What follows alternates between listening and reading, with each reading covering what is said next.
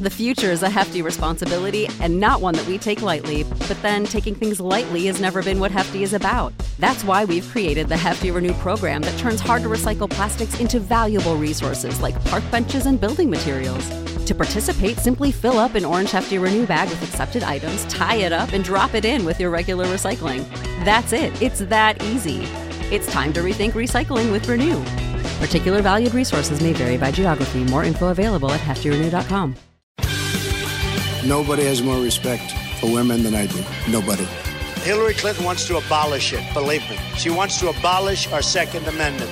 I think they didn't deny it. I don't think anybody denied it. Other presidents did not call. They'd write letters, and some presidents didn't do anything. Many people have come out and said I'm right. You really do have to ask yourself, where does it stop? Hello and welcome to Fallacious Trump, the podcast where we use the insane ramblings of President Munchausen to explain logical fallacies. I'm your host, Jim. And I'm your other host, Mark. A logical fallacy is an error in reasoning that results in bad or invalid arguments. The logical fallacy we're looking at this week is poisoning the well, also known as smear tactics. So we've talked about a lot of the underlying things about poisoning the well before, because basically this is really an ad hominem fallacy. But the key that makes it different is that this is an attack on a person in advance. So it's before you get a chance to hear what argument the person is going to make. We poison the well by saying negative things about them. Yeah. So they're not even there in the first place. I mean, they can be. It could be in a debate if it was just the thing that the first person said, like, you know, John's about to tell you some nonsense about how this works, or in a, you know, it very frequently happens in court cases when the first person to give their opening arguments will say, you know, the defence is about to lay out this ridiculous case which is going to ask you to believe all these preposterous things. That is exactly poisoning the well. That's telling you in advance that you really shouldn't believe what they're going to say because it's all going to be nonsense. And so it is very much, it can be about saying that the argument is going to be wrong, but it's much more common to say, you shouldn't believe this person because, attacking the kind of person they are. Okay. So our first example from Trump is from the GOP convention in July of 2017, where he said this. So if you want to hear the corporate spin, the carefully crafted lies, and the media myths, the Democrats are holding their convention next week. Go there. So it's a classic gag setup, really, isn't it? Yes, absolutely. Yeah. So he's making it very clear that if you don't want to believe anything the Democrats are going to say next week. Obviously, he doesn't know what they're going to say, but he's setting it up so that you shouldn't believe it because it will be nonsense. Basically, he's also got his plausible deniability in there, because if push comes to shove, he will deny that he ever made any kind of link between the two. He just says, you know, if you want to hear corporate lies, the media myths, the Democrats are holding their convention next week. Go there. So the implication is that, but it's just the right amount of Trump to plausible deniability, so he can they're say almost like separate statements. Yeah. In case somebody says, but you liked WikiLeaks in 2016. So no, I was making a joke. Several very similar jokes over a period of time. So the second example from Trump is actually a bit more wide-ranging. I've picked one specific example, but this has gone on and on and on and on over 2 years. And it is about how awful the Mueller team are and how basically you shouldn't believe whatever they come out with. You definitely shouldn't believe it. This changed slightly after the Barr summary said actually the Mueller report exonerated Trump, which it didn't. But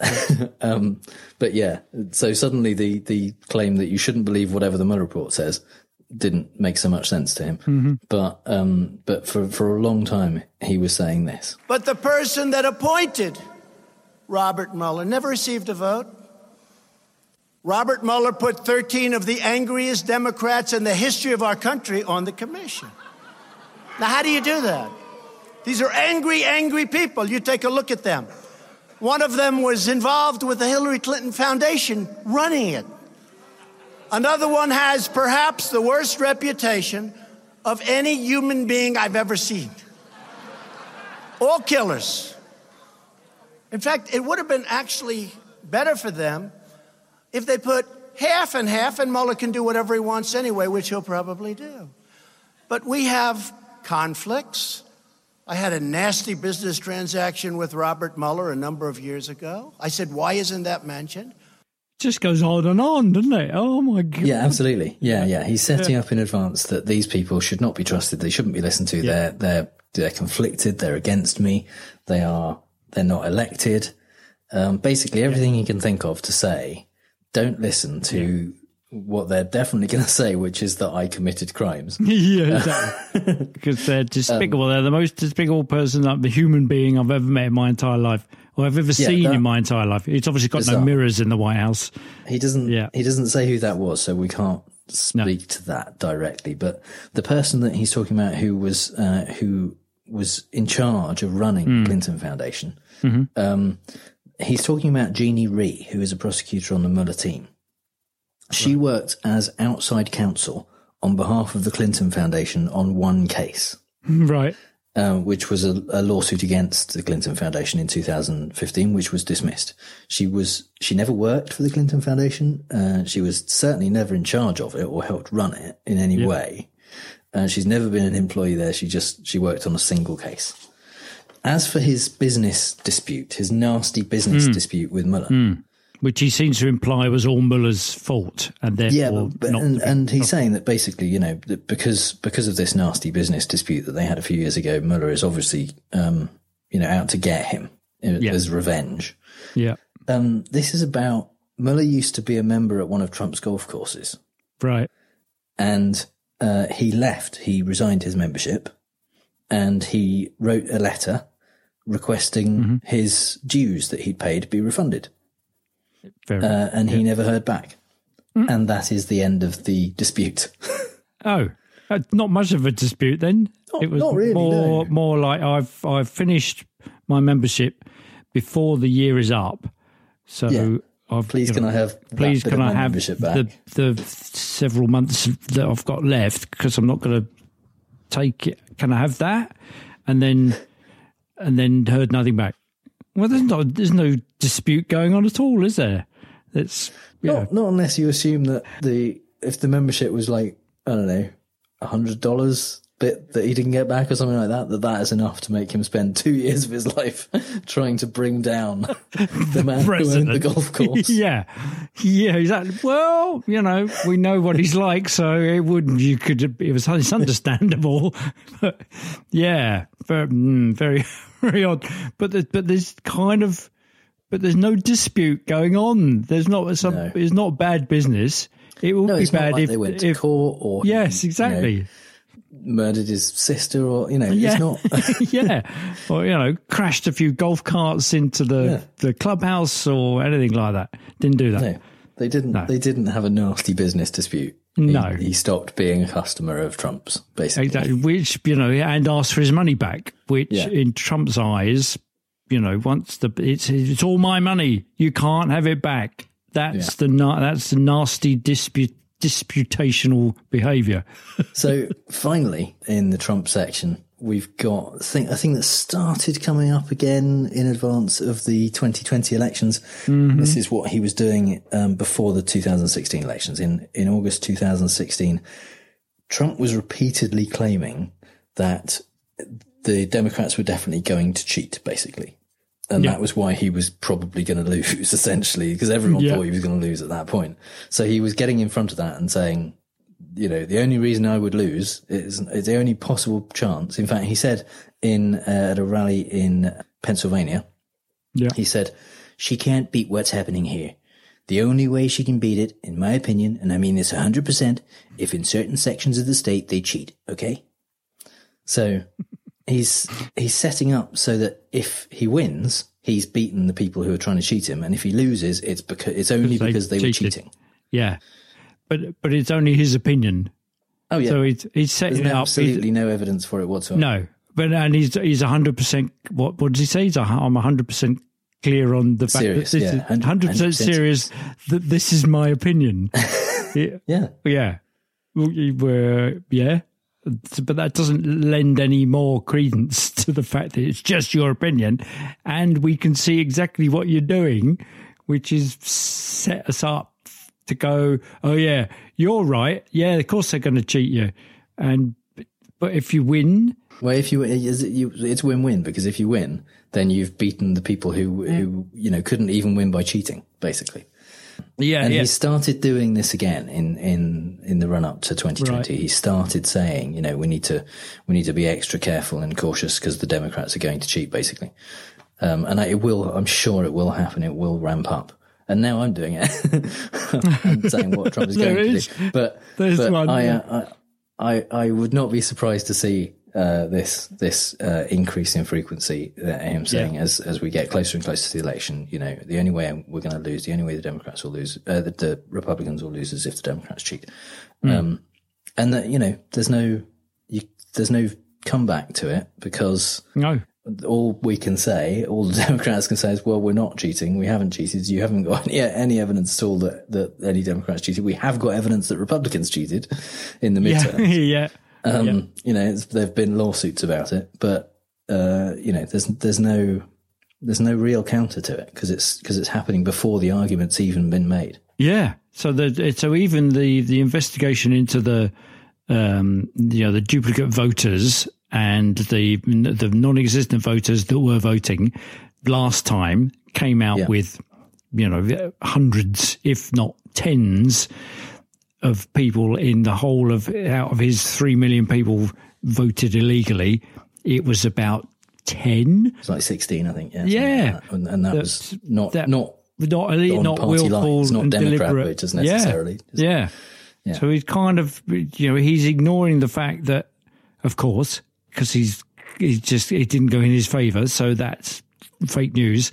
So he's going to trot that out again. Yeah, there we are. We're doing it. We're poisoning the well already. But the well is filled with strychnine.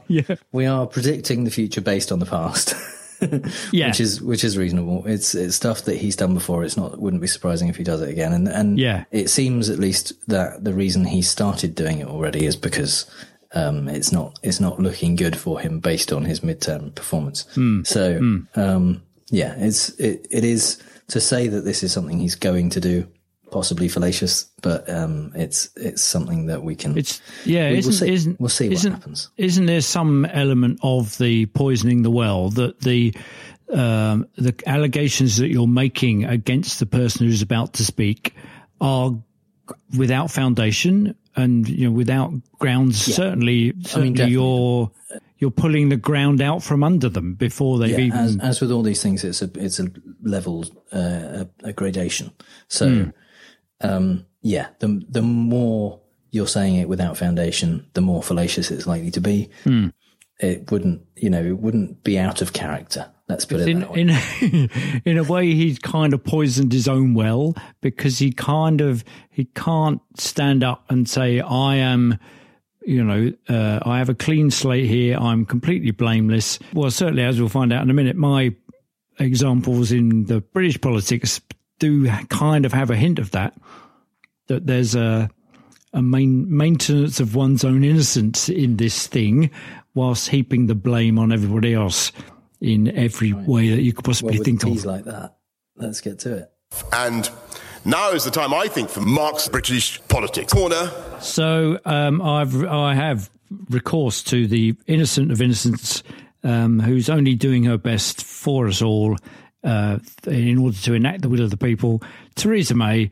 So the clip that I'm going to play, come to shortly, is the speech that she made to the nation following the failure to get her deal through for a second time. And just to kind of keep you up to date with what the timeline of events were, this all happened so quickly, I'd actually forgotten where we were in the scheme of things. Fortunately, there's a page on Wikipedia which kind of talks about the timeline of events for Brexit, and it's gone through with a rapid bunch of stuff. So in January, there was the first meaningful vote on May's deal.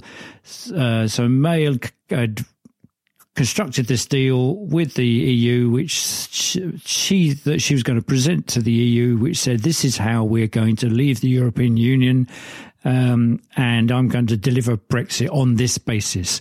Her own cabinet, for a couple of hours, went, yeah, all right, that's really good. And then several people resigned afterwards, saying it was awful.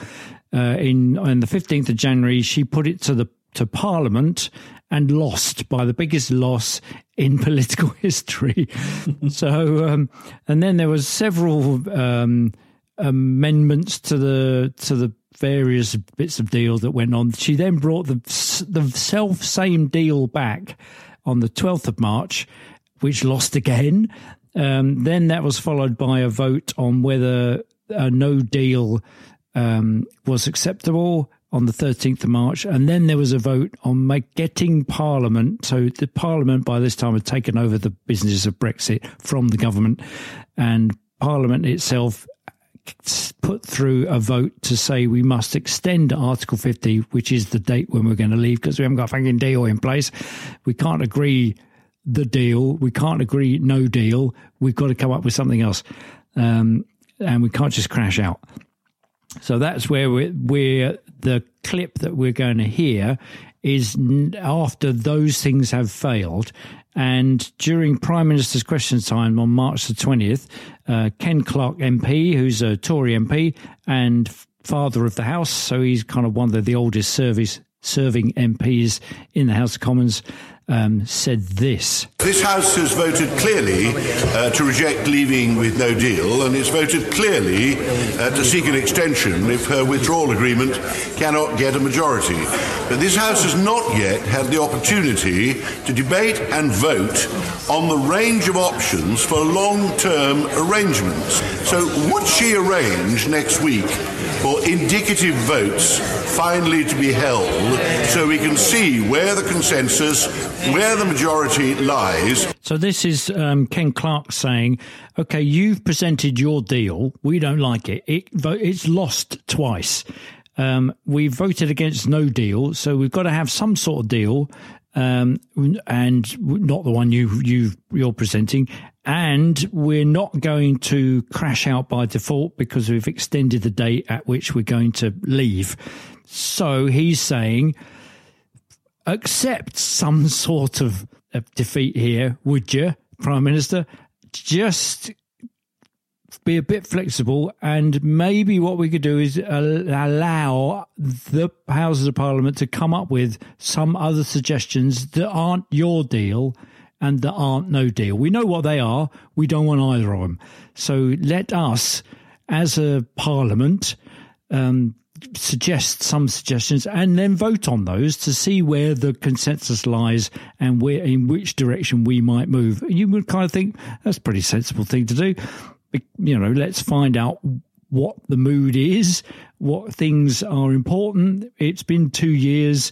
As representatives of our constituents, we've probably got something to add to what ought to be in the deal, what ought not to be in the deal, rather than just accept your one each time you present it to us. That seems reasonable.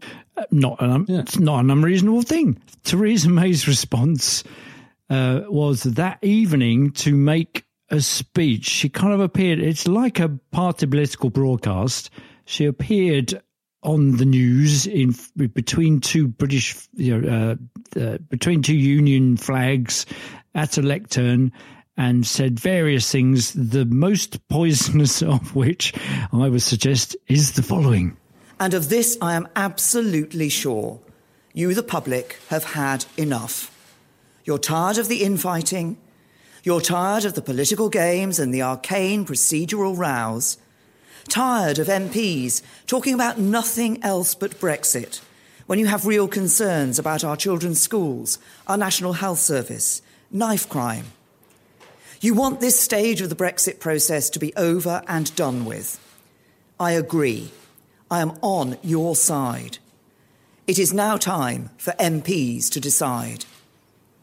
So far, Parliament has done everything possible to avoid making a choice. Motion after motion and amendment after amendment has been tabled without Parliament ever deciding what it wants. all MPs have been willing to say is what they do not want. I passionately hope MPs will find a way to back the deal I've negotiated with the EU.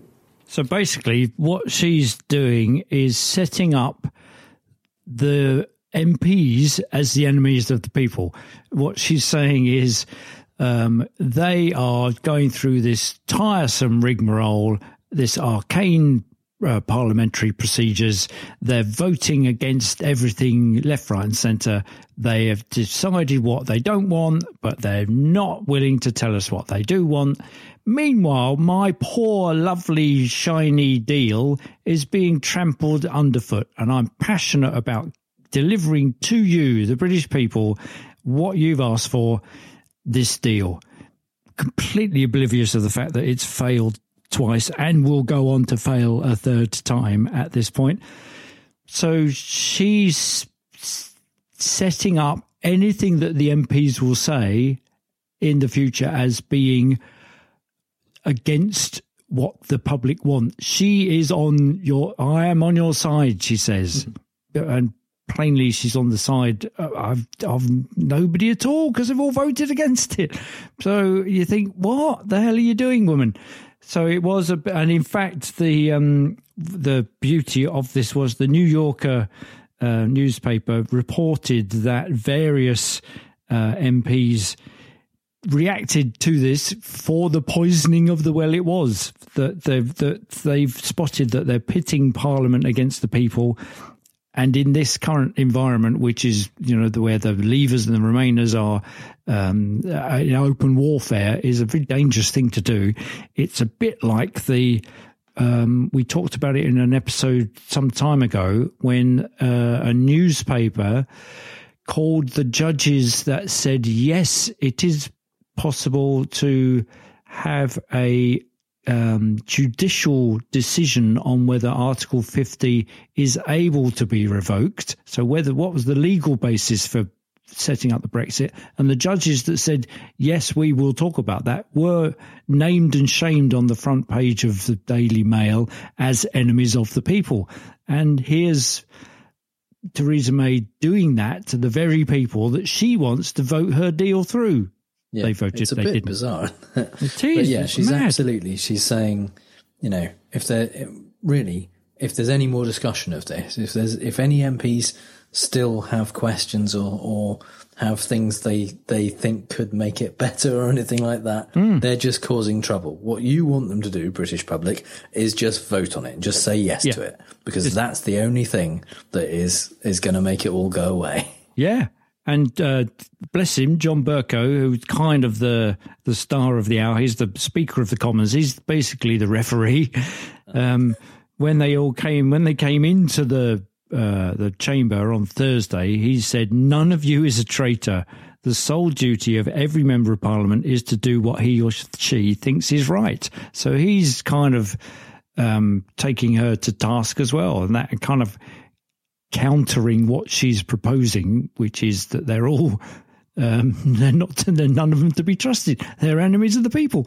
And for the Prime Minister to go on TV and say that her own cabinet, members of her own cabinet, members of her own party are against her. I mean, they are. yeah. But to actually more so now, though. Yeah. More so yes, exactly. But they 80% of them voted for the deal. Yeah. It's just that everybody else in the other parties, in the opposition, clues in the name, in the opposition voted it down. 34 of our own MPs voted it down in the last meaningful the latest vote. One, yeah. Yeah.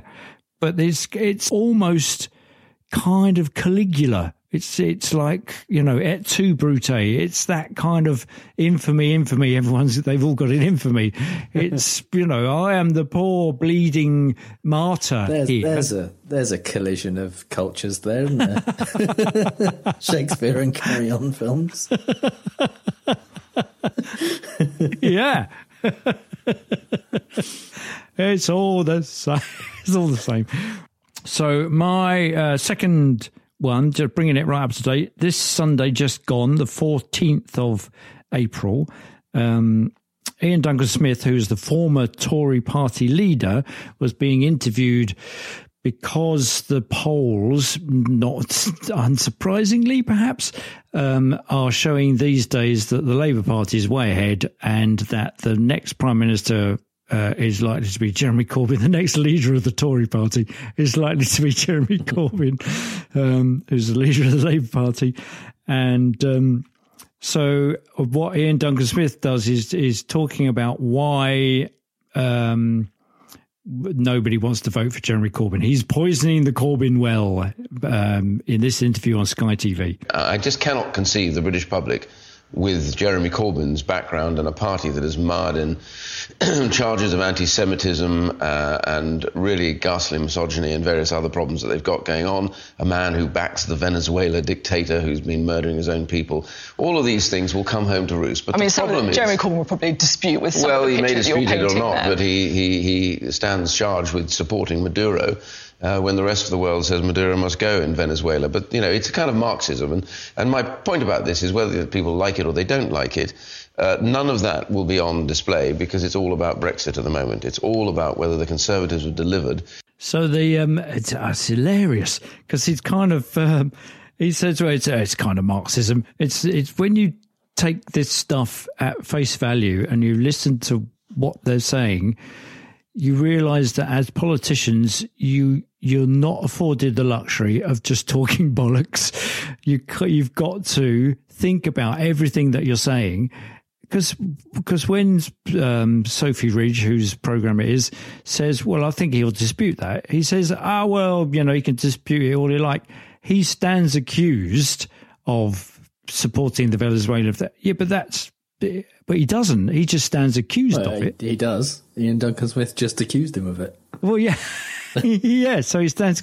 I mean, he doesn't actually support him, but he stands accused of it. So so that makes him untrustworthy.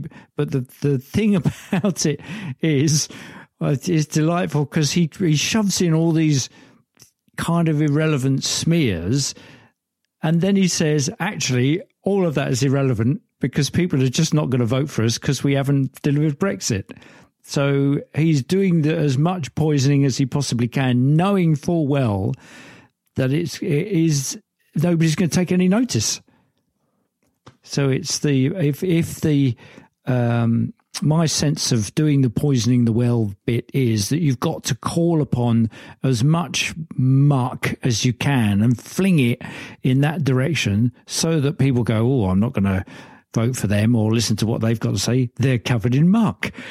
But then he, by his own admission, says, oh, there's all sorts of awful misogyny and all sorts of other things that I can't even make up.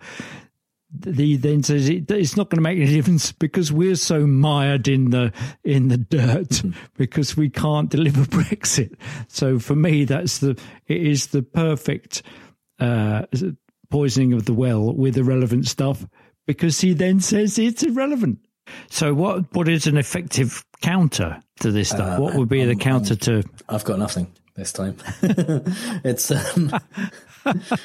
one of those ones where if people have a good enough memory, then when it proves not to be true, they will remember that someone said it. Or if in politics and in things like that, if the media hold people to account, when something happens, people can. Obviously, things like the election's going to be rigged bit is a lot harder because of the conspiracy theory thinking, because of the fact that it's unfalsifiable. Once the election's been held, if Trump doesn't win, he gets to say, see, I told you so. Yeah. And if he does win, it doesn't matter. So there isn't a counter to that one. We can just say, oh, don't be ridiculous, but it won't have any effect on the people who believe him. Where it is something like, this person's going to lie when they talk to you in a minute. If that person, when they do talk, can prove what they have to say or back it up with evidence or that kind of stuff, then that's it's more kind of revenge is living well than a counter, really. So there isn't much of an argument against that, unfortunately. Whereas there are logical fallacies that are used between two people in an argument. This is another one of those ones which is more commonly used to an audience. Right. And in that sense, although the victim of it can't counter it necessarily, it's useful when you're an audience member, as we all are, frequently, to try and remember that. And you can counter it in the sense by not believing people who say their opponent is going to do something. And just be skeptical, basically, whenever anyone tells you what someone else is going to do or say. Just there's wait, the flag, isn't it? That's the flag. Yeah, absolutely. Which says what I'm about to tell you about the other person. As soon as they do that, you kind of go, this is going to tell me more about you than it is about them.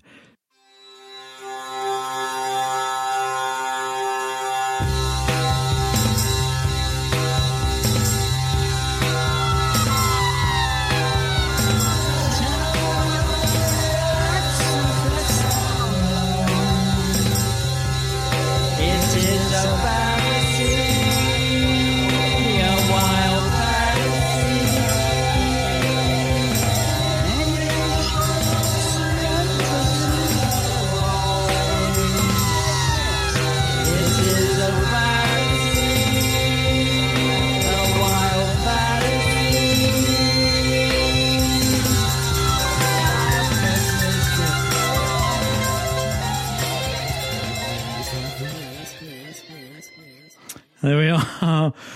The Beatles there with Wild Fallacy, which I think they redid it as Tomorrow Never Knows.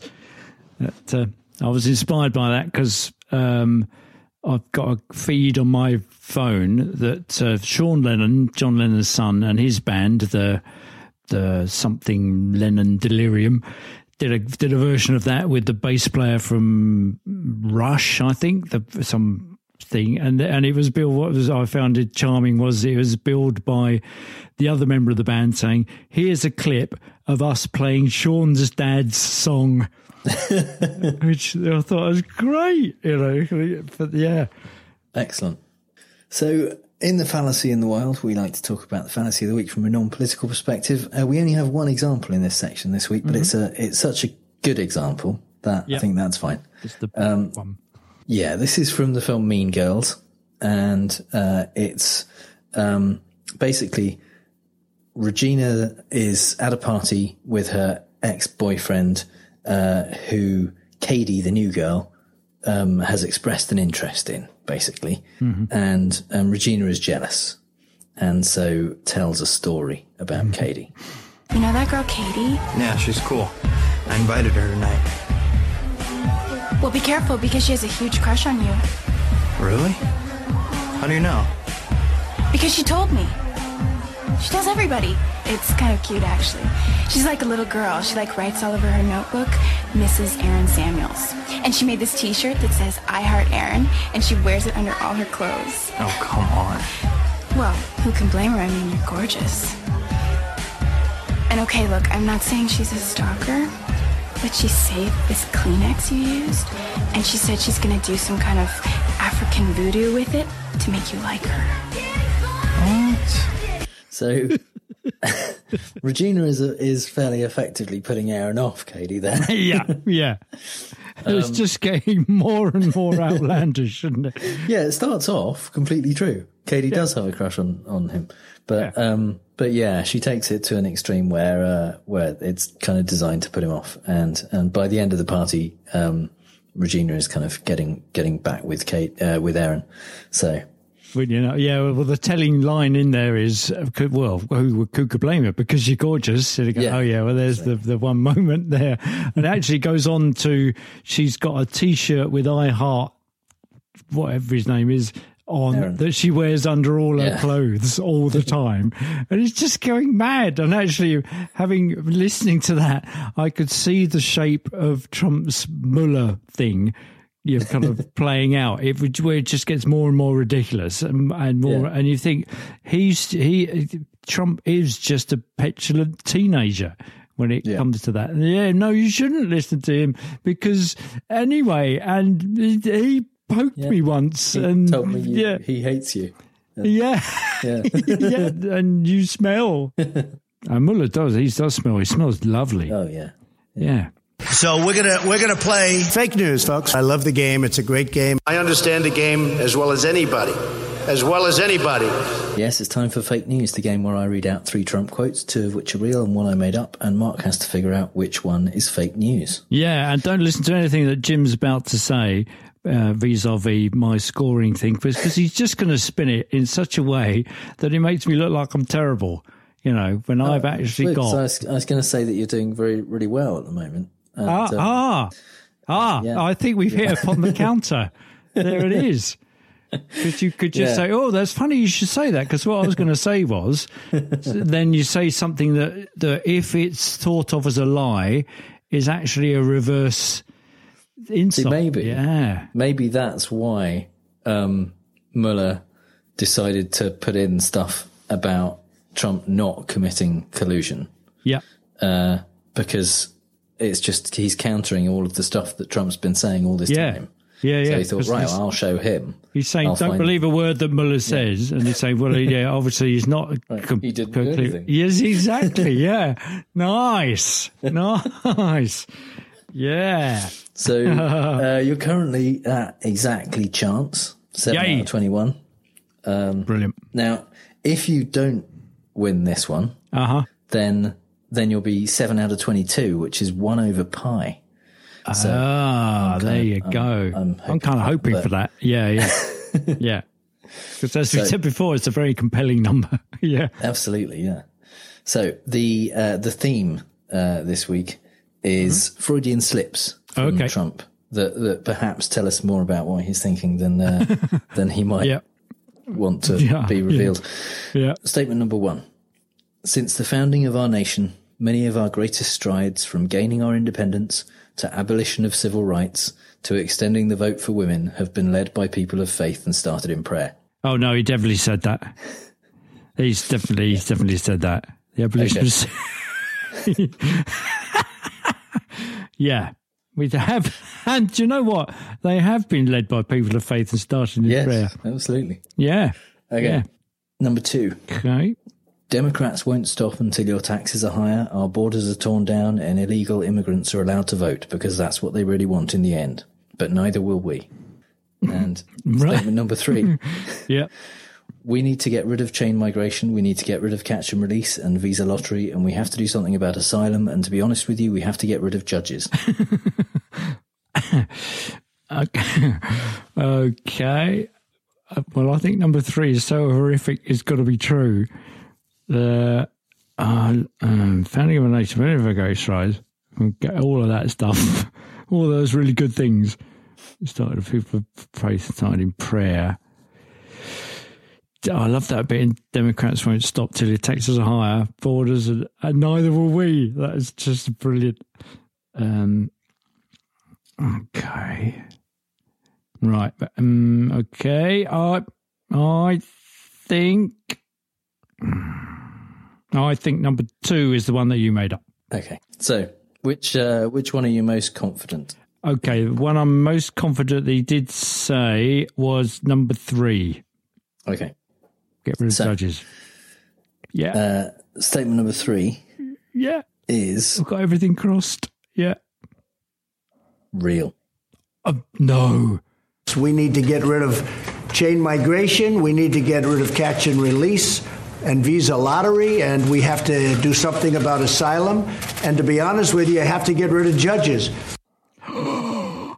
No, and does he have... No, and he doesn't have the self-awareness to kind of hear what he's saying and then at least momentarily look horrified and mortified and clap his hand to his mouth and kind of... indicate, No, he doesn't do that. No. I think what he was going for was removing judges from the process of getting people out of the country. Right. So I think it just slows it down, right. Okay. Yeah, I think he was saying that the immigration, the deportation process was slowed down by the fact that they have to go through courts and they should just basically get rid of them. But yeah, okay. Yeah, you have to get rid of judges. Yes. Well, and he's done his best to do that. Yeah. Well, certainly judges that slow things down, by weighing pros and cons and enacting the due process of law. It's kind of, that, yeah. I mean, after all, time is money, and the due process of law can take up both of those. Yeah. So, righto. Okay. You think statement number one I do. Is real? The abolition one where he said that abolition of civil rights was one of the greatest strides since the founding of our nation. Yeah. And statement number one. Oh, God, I hope it's real. Is real. Oh, my God, no. Since the founding of our nation, many of our greatest strides, from gaining our independence to abolition of civil rights to extending the vote for women, have been led by people of faith and started in prayer. No, he did slow down in the second half of that, which makes me think maybe he did hear kind of himself say it and think, yeah. Is that right? Is that right? What have I just said? I'm not sure.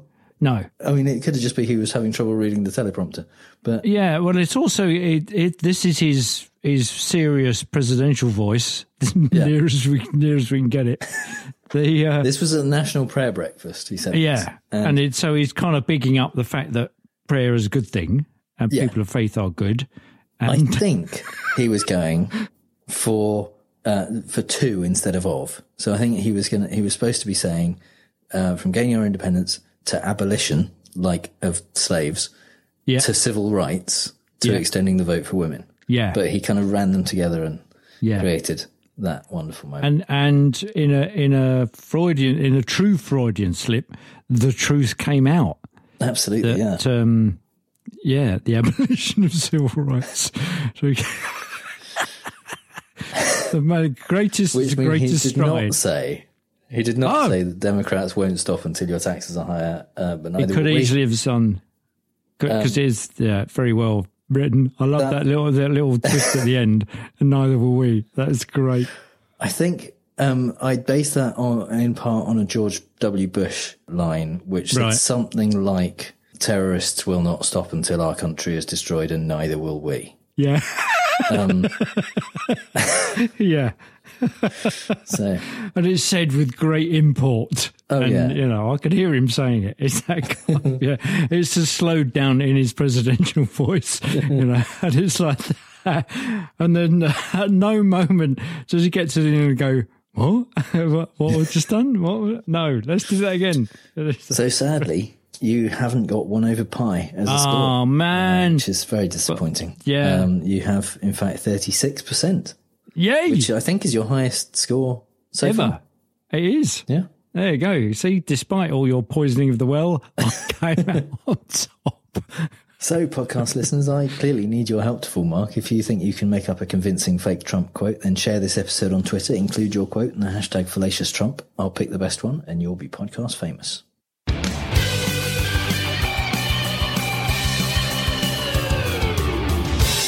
So this is the part of the show that this week at least is called Congressional Dish is Not a Logical Fallacy, because I'm joined this week by Jen Briney, the host of the Congressional Dish podcast. And just to let you know before we get into it, this interview was recorded a couple of months ago before H.R. 1, the Democrats' bill, made it through the House. So my guest this week is the host of the Congressional Dish podcast, Jen Briney. Jen, welcome to Fallacious Trump. Thanks so much for having me. So for anyone who doesn't already listen to Congressional Dish, tell us about it. What's the idea behind the podcast? Well, the idea is basically it was my way of finding out what people in Congress were doing with my money and in my name. And because I, like so many Americans, had no idea how Congress worked, for the first few years, my whole shtick was I would read every bill that passed the House of Representatives. It was kind of like a learn while doing experiment. And what I learned is so much. I'm still learning. But pretty much it's almost impossible to read every bill. There is so much that happens in Congress that I would need an entire army of journalists to help me cover everything. So I'm just learning the importance of how the system works and what our role is in the world. And it's really a sourced piece of my journey to understanding what my country is doing. Because what I think is really important is, I'm on my own journey to figure out what's happening, but in my show notes, I give people all of the sources to everything that I talk about. So it's journalism, but at the same time, I don't have all the answers. I'm looking for them. So I'm trying to find that happy medium of giving information, but also finding it at the same time. Excellent. And you're giving other people the opportunity to go away and do their own research at the same time as well.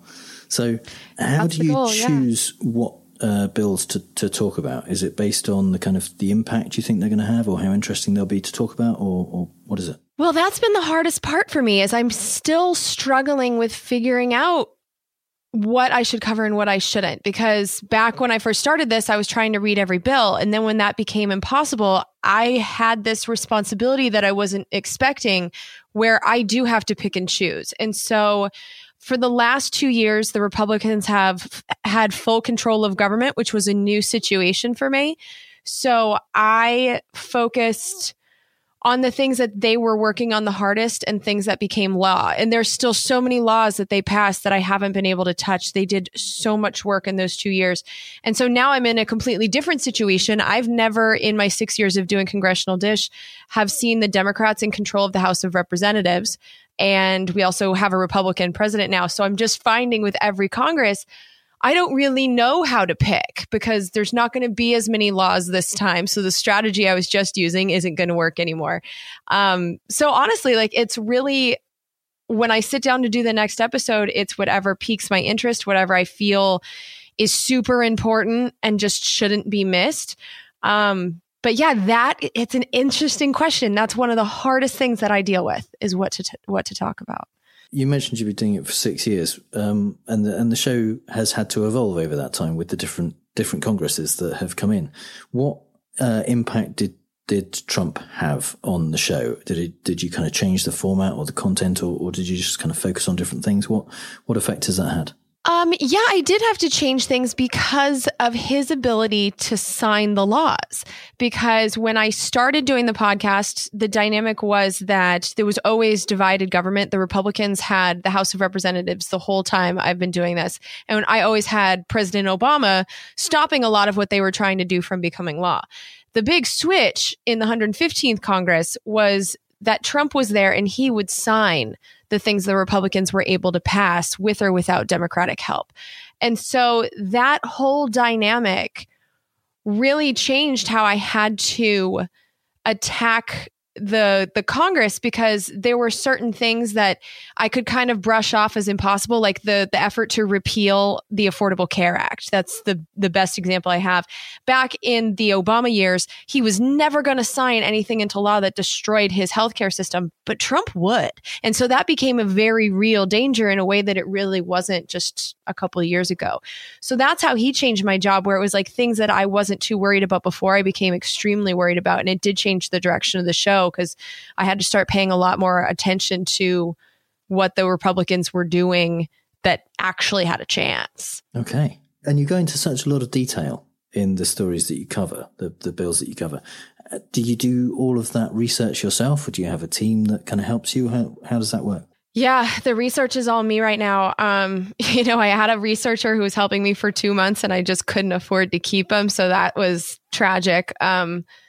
Yeah, I could use research help, but right now it's all me. And that's okay. It's my favorite part. It's the stuff that I enjoy doing, but there's just so much information that gets by me, and that's what keeps me awake at night. But yeah, it's just me right now. Have you ever kind of done quite a lot of research into a story, or gone far into it and then decided actually this isn't interesting enough to cover? Or Oh yeah. Oh yeah. Yeah, we call those duds, where I watch an entire hearing or I watch a couple hearings on a topic and there just isn't anything there. There's also bills that I've read where I look at the title and who wrote it. I'm like, oh, this is going to be a scandal. And then it's nothing. That's one of the most frustrating parts, is if I start an episode cycle without really having an episode, I can waste an entire week researching stuff that there's no there. So yeah, that's a problem. It does happen, but it's also usually in a good way. So as a member of society, when that happens to me, it's usually because I was seeing something that's not actually there. So at least when it happens, it's in a way that makes me happy just as a person. And by contrast, has there been stuff that you kind of started thinking, well, I might spend 5 minutes on this, and it's turned into something huge? Oh, yeah. Yeah. That's my favorite thing in the whole world. One of those, this is the perfect example of this. There was a line in the State Department budget for the National Endowment for Democracy. And I'm like, what's this thing? Well, it turns out that this is a thing that has been involved in the United States trying to overturn the governments of other countries for decades. And once I jumped in that rabbit hole, I found out that a quarter of its money goes basically to the Democratic and Republican parties. And the people involved in this are like Madeleine Albright level of party stars. And I picked that name on purpose because she's the head of one of these things. And it was just one of those, it was a line item, and it was this fascinating journey. I did a whole episode about it. And that stuff happens all the time. It's my favorite part of the job. Excellent. Yeah, it does sound like that. Sometimes it's the story seems to be going in one direction, and then you're like, well, and then I found this out, and then that turned out to be really cool. So. Yeah. And my husband gets up at 3 a.m. He's like, what are you doing? Why are you still awake? I'm like, I found out these things. So when I'm manic, he knows there's a good episode coming. So how would you describe your own political views? Oh, ever evolving. Yeah. I mean, this podcast has completely changed the way that I see the world, to the point that, when I was 18, I voted for George W. Bush, a Republican president, because my parents were Republican. I mean, I really was that basic. I was raised by Red Sox fans, so I'm a Red Sox fan. I was raised by Republicans, so I'm a Republican. That's as much as I thought about it. And now, I mean, they started a war, and one of my best friends had to go to Iraq twice. So that definitely changed my mind on like party loyalty. And then when I started doing the podcast, I wasn't looking for this, but I couldn't help but see how these bills and laws are really written to help companies make money, and in a lot of ways that hurt the workers, hurt people like me. And it was not just the Republicans, it's the Democrats too. So what I'm seeing is we're told that the two sides in this country are left versus right and red versus blue and liberal versus conservative, but really it's these corporate interests versus the rest of us. And sometimes the priorities overlap, but most of the time they don't.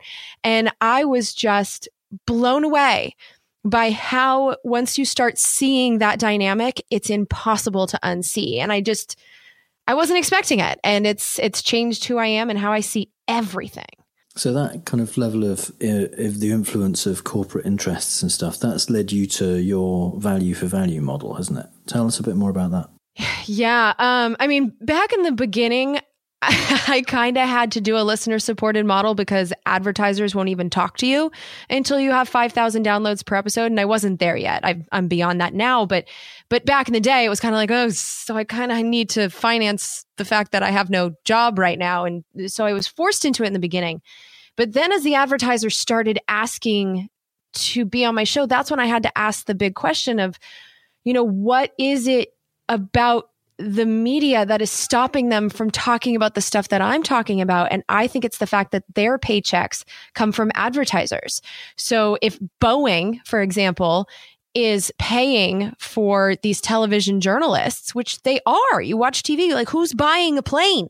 The reason that Boeing has advertisements is not about us. It's about paying them. And so you're not going to hear about the run up to war. You'll hear about when the war starts, but you're not going to hear the 2 years that preceded that. And so I was looking at that dynamic and I was like, I just don't want to even set myself up to let that happen to me. Like I want to be able to be accountable only to my listeners and to have my customers be my listeners instead of my customers be the advertisers. And so now that I'm telling advertisers all the time, like, I'm sorry, I don't accept advertising on my show. I'm actually even more happy that I made that decision because it's a beautiful community that we've created. I'm not afraid of saying anything because I've definitely said stuff that's controversial and people do fire me, but just as many people start paying after I say it.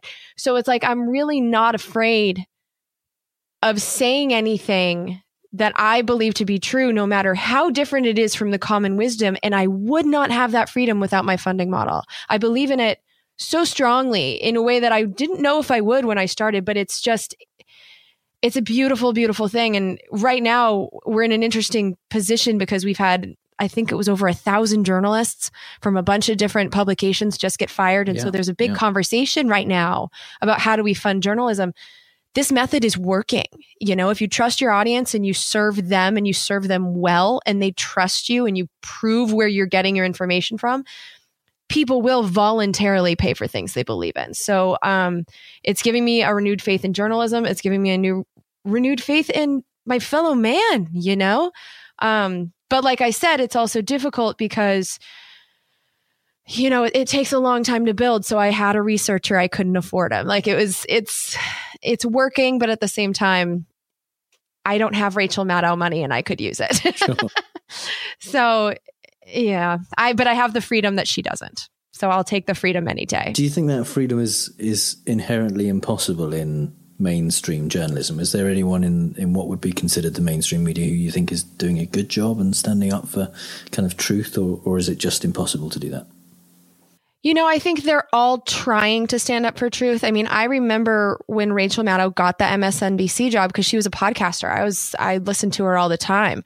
And her big thing was issues of... She was, yes. And her big thing was issues of war and peace. And I remember for 3 weeks, she had a conversation with us, with her audience, where she said, if I go to MSNBC, I can't talk about these things anymore. They're owned by a defense contractor. I know this. Yet at the same time, all the other things I talk about, I will have a microphone that is so much more powerful than I have now. So she made the conscious decision to go to MSNBC, understanding that she would be muzzled. And she has been, but at the same time, we know what fracking is because she ended up with that microphone. Sure. So I think we have very good people in the mainstream media that are making those kinds of choices. But is it possible for someone like me to work there right now? No, it's absolutely not possible because, you know, Cenk Uygur, he tried to work for MSNBC. He was their number one show and they still got rid of him because he was not the establishment and he was making the establishment mad. That really happened. There's a whole documentary about it. Yeah. And actually I've met Cenk, so that's how I also know that it happened. But, you know, they fired Phil Donahue. They fired Jesse Ventura. You just can't point out how the corporatocracy, for lack of a better term, is rigging our laws while being paid by them. I just don't think it's possible. So this kind of fairly recent model of podcasting and YouTube, things like that, do you think the future of journalism? Is that how people are going to get their news? I certainly hope so. And I know that it's spreading. You know, there's a great publication called The Intercept. It's an online publication. They do have podcasts, but they are 100% supported by their readers and their listeners, and it's working for them, and they are fearless in their journalism. And so, yeah, I think it's catching on. I think it's, yes. My short answer is yes. I think this is the future of journalism. And because also we've just seen how the advertising model has failed. You know, like that, we just had a bunch of journalists fired. Newspapers are going down because digital basically sucked all the advertising out of their businesses. And it wasn't just advertising. I mean, there were content decisions that were made and there were bad decisions that were made going back many, many years. But I just don't think that relying on advertisers for everything is the way to go. And I think we're now starting to really see the downsides of that. And people are going to try a new way. And I'm hoping to lead the charge in that, or be one of the people anyway. So going back to Congress, what are you optimistic about for the coming year in Congress? What do you see coming down the pipe? The number one thing that pops into my head is H.R. 1. It's in the House of Representatives, which is now run by the Democrats.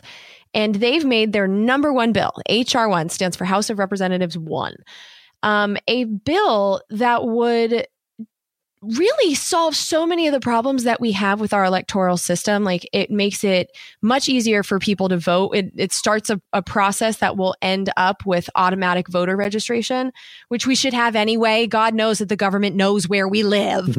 So the fact that we have to register, it's ridiculous. And so they make that a thing of the past. The most exciting thing about it would be the redistricting plans. So instead of the states creating the districts, but the problem with that is that whoever controls the Secretary of State's office, whatever party, is able to rig the districts in their favor, and it happens all the time. Instead of allowing that to be the way the districts are created, they would have independent commissions that would create the districts. I mean, that would be huge. They have some campaign finance ideas that I'm not a huge fan of, but it's a bill that is looking at the real problems that we have here. And they've made it their number one priority. And so I don't think that this has any chance of becoming law, specifically because of the voting rights that are put in place. The Republican Party, I mean, there are certain things the Democrats do too. The redistricting, they do that too. But when it comes to restricting people's access to the polls, that's a Republican Party thing. And so as long as they control the Republican or the Senate, as long as the Republicans control the Senate, I don't think that this could ever become law. But the debate is going to be had. And it's going to be so fascinating to watch people defend and how they defend these things that keep us away from the polls and the rigging of districts. I mean, how are you going to defend this? I can't wait to see what they say out loud.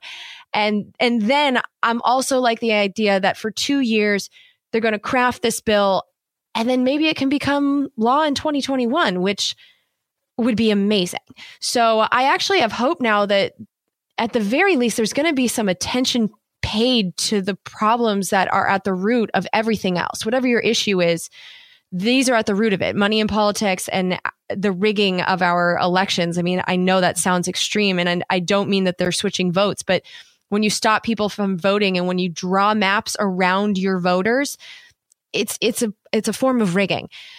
We have to solve that. And it's finally going to be discussed in Congress for the first time since I've done Congressional Dish. So I'm very excited about that. I'm also, since we are on Fallacious Trump here, very excited that the things that the Republicans and Trump want are going to be much harder to make into law. Much harder.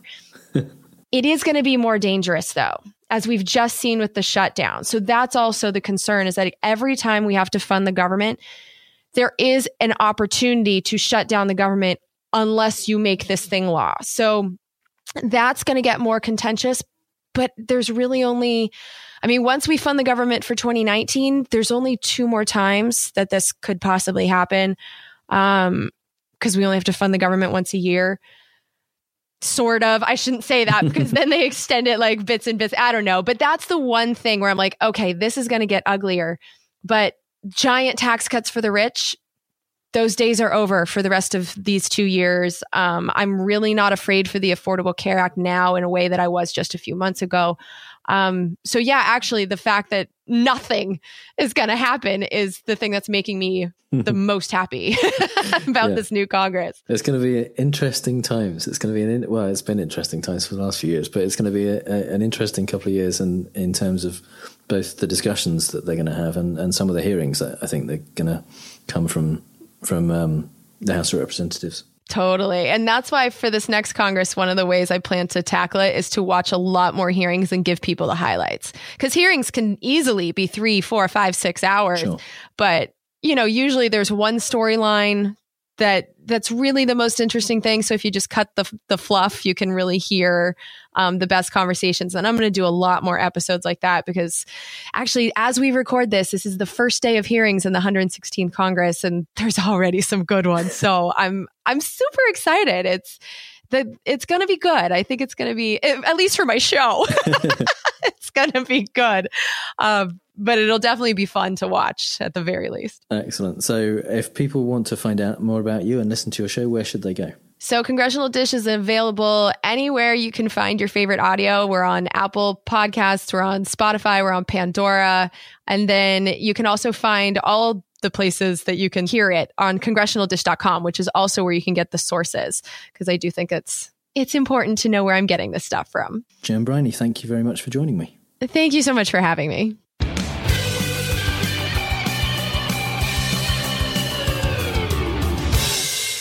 Great. Yeah, I really liked that interview. And what I really liked about it was that actually she's interested in how Congress works, and the issues that come up in her kind of work on the congressional dish mean that she's gone through the transition from Obama to Trump, and it's more about the kind of civil service and how Congress works with it, and it's refreshing that Trump doesn't make a big appearance in it. So in her enthusiasm, process. And she's immensely fired up by the whole thing, and that discovery that in that one line in the budget or whatever it was that revealed that an enormous kind of buy-in by big business, and then that informs how she is funded, which I thought shows tremendous integrity. It's great, and also reveals that the swamp that crooked Hillary was creating, according to Trump, where it's all about big business. Do you know what? It just continues even under Trump's premiership. Yeah. And finally, some things we really don't have time to talk about. Sometimes there's just too much news. Yeah. Yeah. There's such a lot of news. So much in this past week. It's been ridiculous. It really is that we don't have time to talk about it. It's just we've had to put this recording off by a few days because of work and because Mark was a little bit ill. And during that time, I've actually replaced 4 of these stories. Just in those 2 days. Because too much happened that I had to fit in there somewhere. So anyway. It's unbelievable, wasn't it? So Trump met with Border Patrol agents in Calexico last week, where he had a message specifically for those seeking political asylum in the US. Bring me your tired, your poor, your huddled masses yearning. No, wait, that's the wrong quote. He said, "We're full. Our country's full. Can't come in." After urging agents on camera to violate international law, he allegedly told them behind the scenes to defy any judges that gave them any trouble.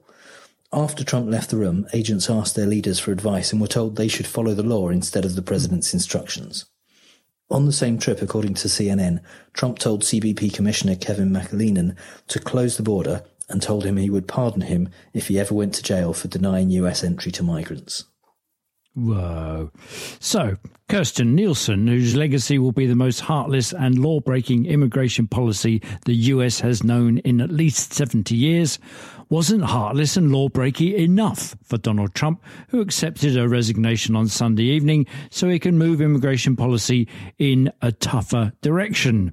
Okay, tougher than separating families, putting kids in cages, enacting a policy that a Quinnipiac poll in June 2018 found that 66% of respondents are against. Have no sympathy for her saying how she did her best in difficult circumstances. It's the humans on the border we need to worry about. And I quote Lady Liberty herself, "Those huddled masses yearning to breathe free, the wretched refuse of your teeming shore." The Washington Post uncovered evidence of a Trump administration plan to release illegal immigrants into sanctuary cities as retaliation against Trump's political rivals. The White House initially said that the idea had been floated and rejected. But as usual, Trump took a giant shit on the official response and announced that he was totally thinking about doing it, saying, "We'll give them an unlimited supply. Let's see if they have open arms." Aside from the fact that promising immigrants free trips to New York, Chicago and San Francisco probably won't discourage them, Trump probably didn't expect the positive reactions from multiple mayors, such as Philadelphia's Jim Kenney, who said the city would be prepared to welcome these immigrants just as we have embraced our immigrant communities for decades. There you go. Bring me your tired, your poor, your huddled masses. Yes. On April 11th, Trump tweeted out a screen cap from Lou Dobbs' Fox Business show purportedly showing his approval rating in a Georgetown Institute of Politics and Public Service national survey at a robust 55%. But it is actually fake news. Fox Business Network themselves, no less, said so, issuing an on-air correction later that day, acknowledging that Dobbs' coverage of the poll was not entirely accurate. Yeah, no shit. In the same poll, 49% said Trump has the wrong approach on many issues, 58% disapprove on how he handles healthcare, 57% said they think it's time to give a new person a chance in the 2020 presidential election. Ever keen on not perpetuating fake news, Trump, of course, left the tweet up. Yeah. So that 55% was actually his disapproval rating. Whereas his approval rating was at 43% in that poll. It said that 55% had an unfavourable impression of Trump. That's what they put. And they put that in the wrong column, basically. They put it as his approval rating, and it wasn't his approval rating. So instead of saying we meant that to be disapproval, they just said not entirely accurate. Not entirely accurate, yeah. The approval rating should have been 43%, not 55%. Yeah, it was He's in never the wrong got anywhere column. near 55. No wonder he kept it up, for Christ's sake. It's been 3 weeks since Attorney General William Barr summarised the Mueller report, and word came through today that the redacted report will be released to the public on Thursday morning. Will it be a nothing burger? Well, the New York Times reported last week that several members of Mueller's team felt that Barr did not accurately portray their findings, adding that the evidence they uncovered of obstruction was, quote, alarming and significant. They also revealed that the report had been prepared with summaries of each section, which were designed to be released immediately to the public and would require very little, if any, redaction.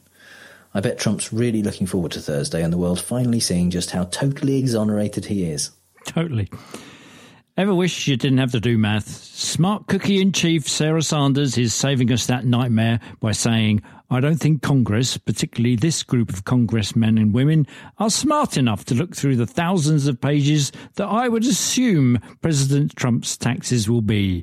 I certainly don't trust them to look through the decades of success the president's had and determine anything. Well, certainly not determining success, I would suggest. Her argument seems to be that they don't do their own taxes, presumably they get people to do them, therefore they can't judge them. Well, duh, you just get the people who do them to look at them. Like the auditors that have supposedly been looking at Trump's for him in the 2 years since he got elected. Because he can't determine anything himself. Yeah, and a year before he got elected as well. Yeah. I think if it takes the IRS 3 years to audit your taxes, that doesn't look good for you. That's not because they're good. The latest indictment to come out of the Russia investigation has confused Republicans who really want to be excited about the opportunity to mention Obama in the same sentence as a criminal. Freeze-dried Skeletor doll Kellyanne Conway got a little too excited and tweeted, "Finally, White House official indicted in connection with Mueller investigation." Of course, Twitter was quick to remind Kellyanne about the existence of Michael Flynn. All the excitement is about Gregory Craig, who was indeed Obama's White House counsel from 2009 to 2010. The thing is, he's being charged with making false statements to investigators about work he did for Ukrainian officials 2 years after he left the White House. By that time, he was working with someone called Paul Manafort. Remember him? He's the convicted felon who ran Trump's election campaign. Yeah, finally. Freeze-dried Skeletor doll. Love that. French President Emmanuel Macron was Trump's guest on a visit to Mount Vernon in Virginia, which, if you didn't know, is the former home of George Washington. Trump was puzzled as to why Washington didn't name any of his property after himself, because you've got to put your name on stuff or no one remembers you. This from the man occupying the White House up the road in Washington, the capital city of the United States, which admittedly isn't in the state of Washington, but even so. Even former President George W. Bush consumed several presidential biographies while in office, presumably upside down and in picture book form, but Trump's lack of interest in presidential history, said historian John Meacham, means that he has basically thrown out the one data set available to him. We don't have anything else to study. It's all you got. A bit like being a property developer without having read about how to do it, or being a CEO without studying other CEOs' 7 successful habits. Yeah.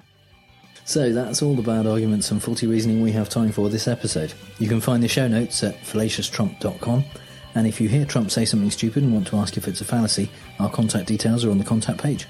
And if you think we've used a fallacy ourselves, notwithstanding poisoning the well, let us know. And if you've had a good time, please give us a review on iTunes, Stitcher, or wherever you get your podcasts.